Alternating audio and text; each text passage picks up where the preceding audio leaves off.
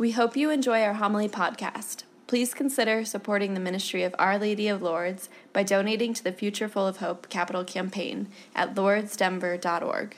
We are so grateful for your support. Good evening, everyone.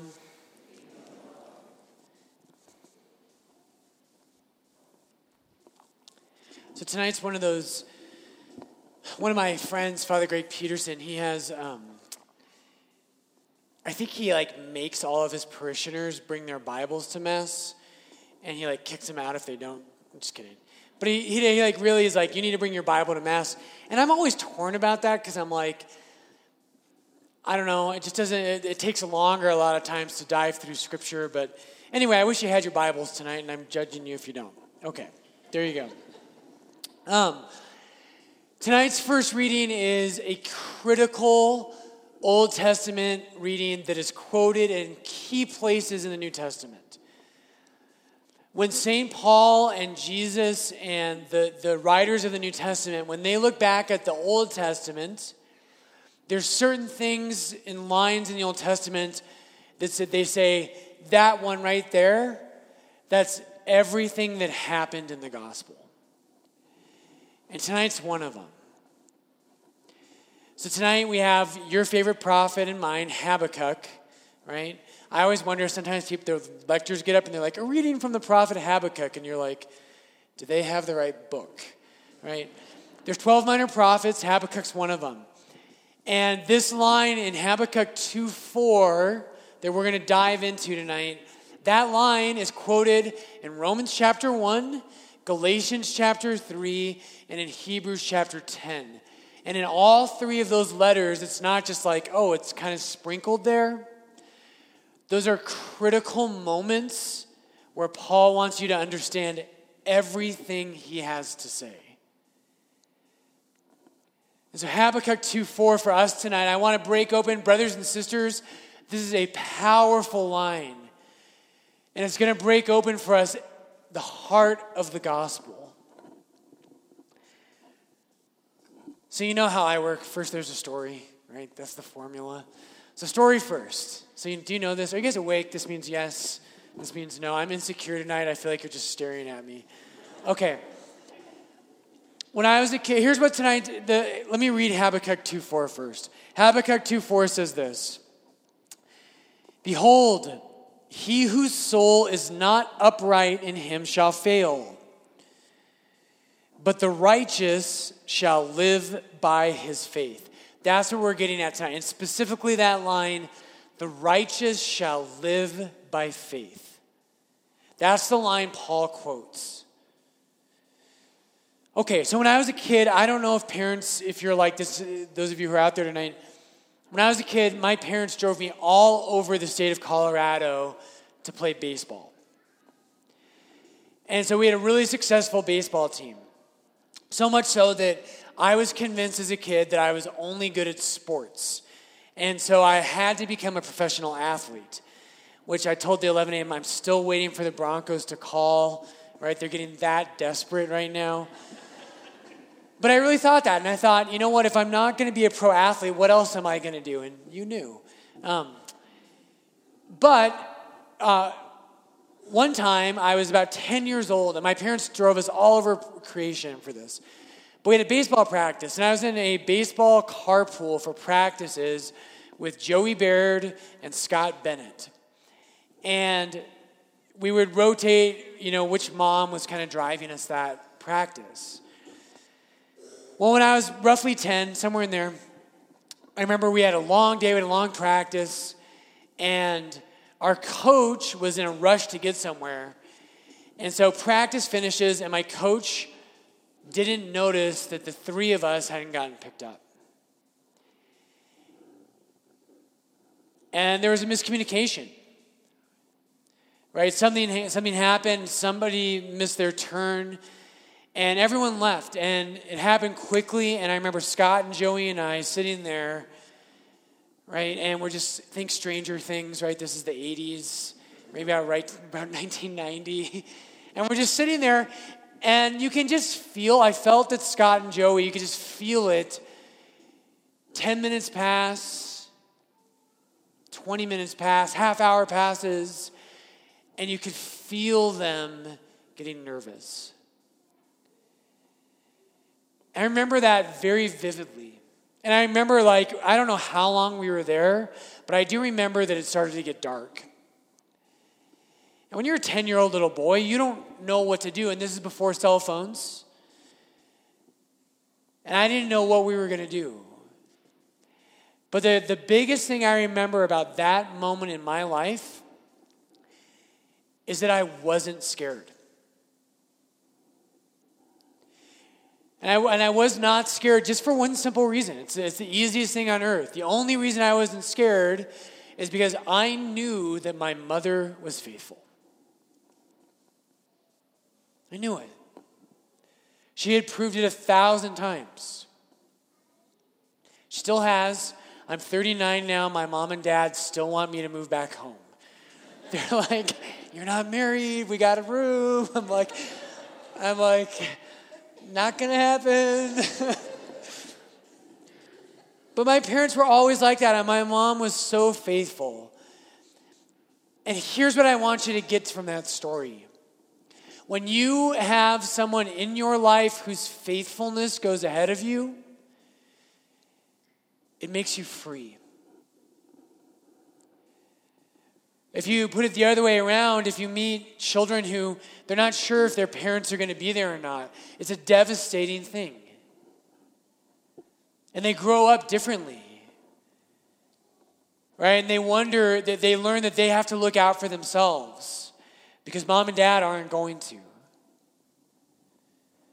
There's something marvelous when you have a person in your life that is faithful to you. This is what St. Paul wants us to understand in those critical sections in Romans 1 and Galatians 3. By the way, he also makes, it's not direct quotes, but he also alludes to Habakkuk 2:4 and about 7 other places. It's a really important passage for him. So how do we understand this? What do I want to get at tonight? Brothers and sisters, you knew this was coming. There's a bad translation. So in Romans 1, Paul is quoting that line. And I would encourage you, go home. You know, we have a podcast where homilies are recorded. Go home because you'll forget. It's Romans 1, 16, and 17. Go home, and then you can hear that, and go pray with Romans 1, 16, and 17. Here's what it says. Paul says, I am not ashamed of the gospel. That right there is worth prayer, right?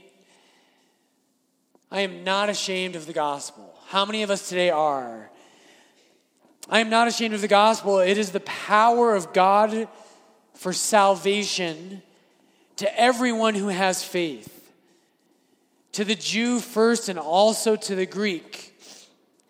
For in the gospel, the righteousness of God is revealed. And here, we're going to get to this. What Paul's talking about is God's righteousness is his fidelity to you. And so many of us spend so much of our time and our anxiety to say, God, are you really faithful? Do you really love me? Are you really going to show up? Which, by the way, is the context of our first reading. That's the question Habakkuk was asking. For in the gospel, the righteousness of God is revealed through faith for faith. As it is written, he who through faith is righteous shall live.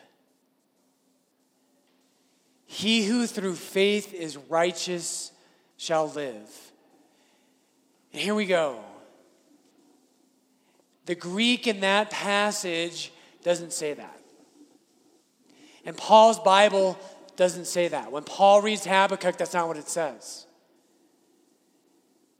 And if you want me to explain why, we'll be here a while, but I'm up for it. Thank you. Here's what's going on. In the Greek, what it says is the righteous one, hodikaios in Greek, the righteous one shall live by, and in our translation it says by faith. In the Greek, there's a subtle change. In the Greek, it doesn't say that the righteous one is going to live by his or her faith. It says the righteous one will live by my faithfulness. The righteous one will live by my faithfulness. What does that mean? Why is it different? Here's what it means. When God's speaking in this passage, what he's saying is just what happened when I was at that baseball field. He's not saying that your life as a Christian is because you have great faith. He's not saying that. That's not what the Bible's telling us. What the Bible's telling us is that you can live a different life because he is faithful. That's the gospel. The gospel is not that you have this amazing faith and now you get to go to heaven. That's not Christianity. Christianity is that God is so faithful, and my mom proved to me her fidelity, but it wasn't like that.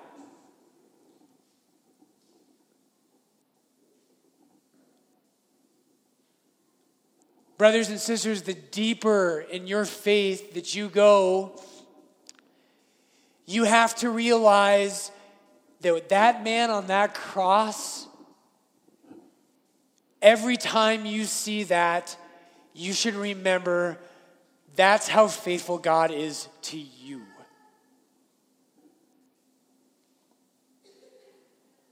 In the gospel, Romans 1:16, in the gospel, the righteousness of God is revealed.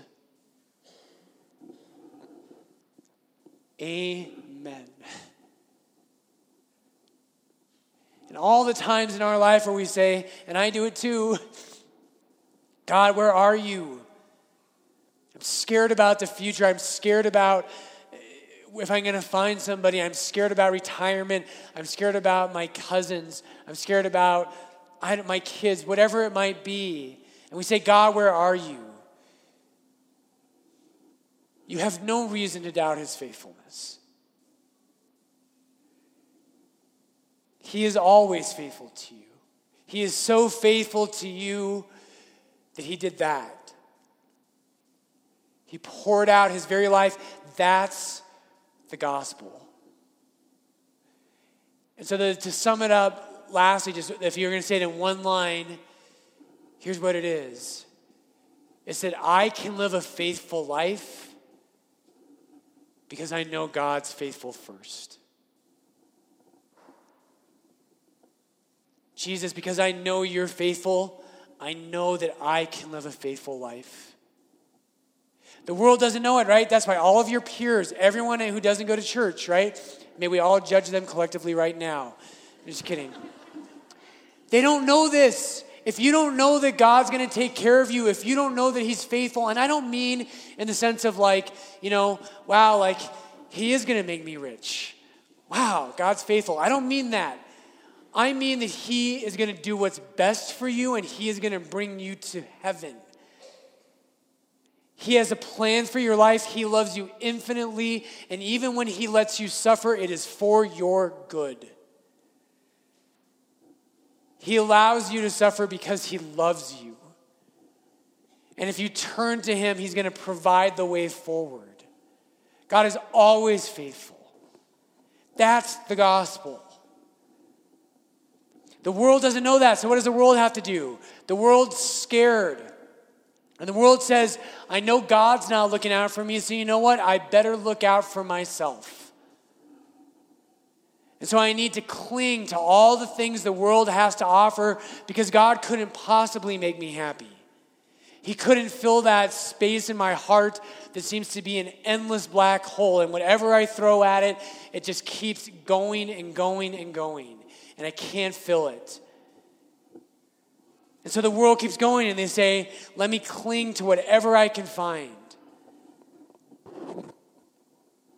But not you. You don't have to do that. You don't have to go down that rabbit hole that never ends Because Jesus Christ is faithful. One quote tonight that's not in the Bible. This is from a scripture nerd named Richard Hayes, who I just love. He says, and he's talking about exactly this theme and these passages. He says, as a result of Jesus' faithfulness, the life that we now live in Christ, we live by faith in the Son of God, right? Our life of faith is different, and it starts because he is faithful. We are taken up into his life. And here's where it goes even further. The mark of the Christian isn't just that we know he's faithful and now we can live better lives. We are taken up into his life, including his faithfulness. And that faithfulness imparts to us the shape of our own existence. Hear that one more time. Right? He's talking about Jesus' cross. That faithfulness imparts to us the shape of our existence. I love that.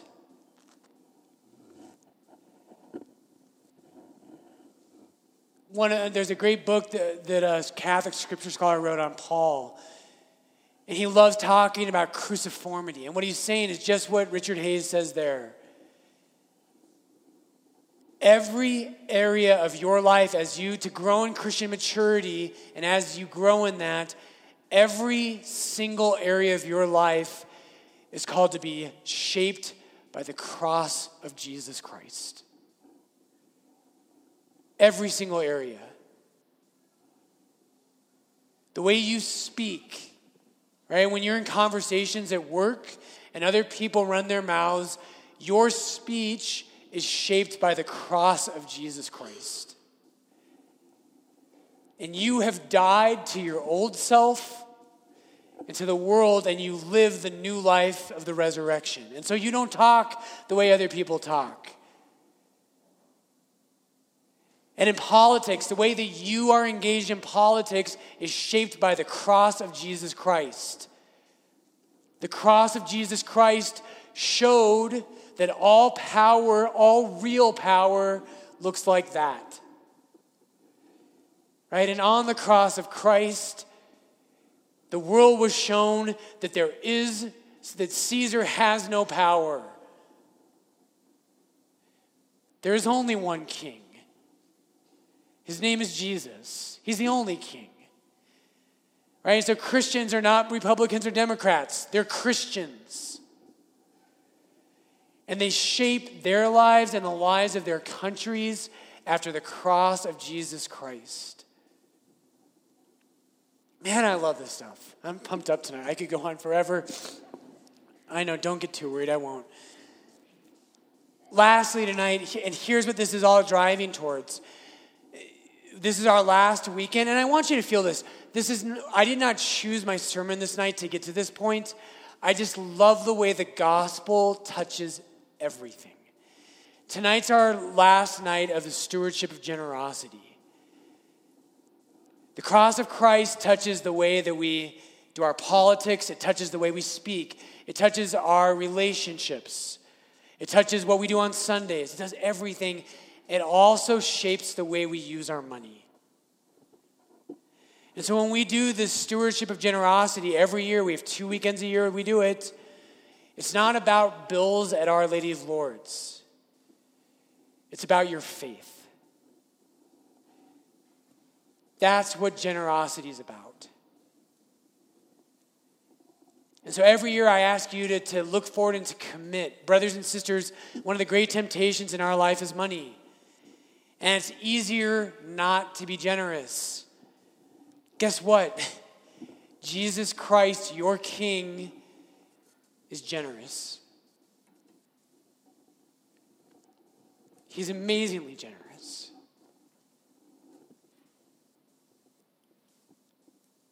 So you and I, right, because he is faithful, you and I are called to be faithful. And we can be. We don't have to be scared the way the world is. And so tonight, my challenge to you is to look at your finances and to ask yourself if they are shaped by the cross of Jesus Christ. If they haven't been, what are you waiting for? Get on board. It's good. You'll be happier. I promise you. It might be a little scary for you, but it'll be better. You'll be happier. Tonight, I'm going to challenge. There's just a few challenges. What most Christians do is this. What most Christians do, I think, is we kind of say, I'm a normal guy. I'm just living life. And so I pay my mortgage and my car payment and my bills and my cell phone and cable and whatever else you have. And if things are okay and I have a little left over, I'll throw some money towards the church. This is my biggest challenge. If you're in that group, you're the biggest group I want to challenge. You want to be a Christian? God is not last, He's first. He is not first in one area of our life. He is first in every single area. Everyone. In my budget, right, the money that goes towards God, meaning towards the church and the poor, is not the last thing on my budget, it's the first. That's a concrete act of faith. So my biggest challenge is if you've been someone who's been haphazard in your giving, we're asking you to look at the year 2020. Stop being haphazard, be intentional. Right? Maybe finances are tight. We've all been there. Who wouldn't understand that?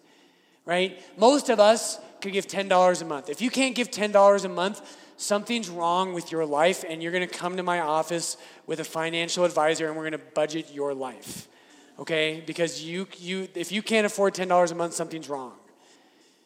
Right? Most of us could do far better than that. But most people just aren't intentional. One stat. Well, I've done it all day, I'll just tell you. Our last year, in 2019, this past fiscal year, we had 1,100 registered parishioners. We had, of those households, 1,100 households, we had 359 households that regularly support our church. Out of 1,100. Now, there's caveats. Some of you give in cash, and you are supporting. Some of you give once a year. I think most people who aren't giving to the offertory just don't come to church. And I will find them at Wash Park, and they will be in big trouble. But my point is just this. We can do better than that. You can do better than that. You don't have to be wealthy. You don't have to have tons of excess income. You can do something. If you're in that group, you are the biggest group I want to challenge. You can do something. Every one of us can. The other groups in there, I think there's no New Testament rule about what percentage you have to give. The Old Testament, the rule in the Old Testament is 10%. In the New Testament, there's no number. The New Testament law is generosity. It's that you should be challenged to be generous because of your love of God. So for the rest of us, I want to challenge you to that. And then lastly tonight, I just want you to look at this card. So if you pull out those cards in your pews, they're in front of you. Don't pretend like you can't see them. Pull these cards out. They're this size. Just look at it with me for 1 minute and we'll be done. And just flip to the back side. There's those tables and that prayer. Pray this prayer with me. This is a prayer of St. Ignatius of Loyola. Lord, teach me to be generous. Teach me to serve as you deserve, to give and not count the cost, to fight and not heed the wounds, to toil and not to seek for rest, to labor and not to seek for reward, save that of knowing I do your most holy will. Amen. Our Lady of Lourdes. So these cards are just helpful. We want to get you into that place where you're intentional. So on that back, there's those giving guidelines, right? If you make $60,000 a year. A tithe would be a full 10% is $6,000 a year, which is $500 a month. It's $115 a week. If you did a half tithe, you said, you know what? I can do 5% this year, Father Brian. That's great. That's awesome. A half tithe on a $60,000 salary is $3,000 a year, which is $250 a month. It's $58 a week. Those are kind of helpful kind of guidelines right there. If you haven't filled one of these out, I'm going to encourage you to do that. On that flip side, there's information with your address, all your contact info.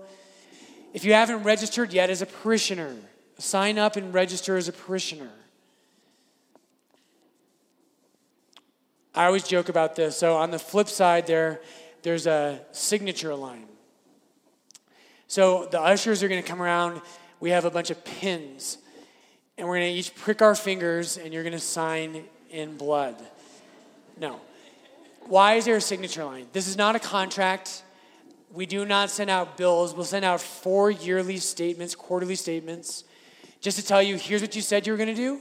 Here's what we've seen so far, but it's not a bill. This is not a contract.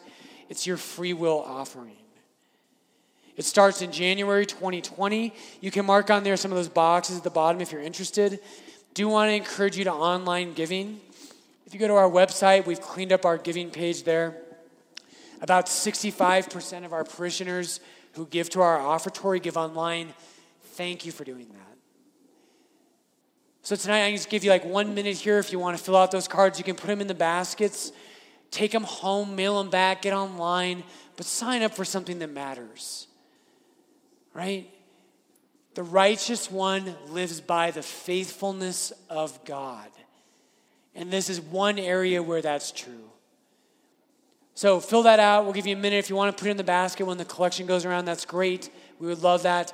But my goal is it's not that you have to give a certain number, but everyone should be able to do something. Jesus, thank you for your generosity.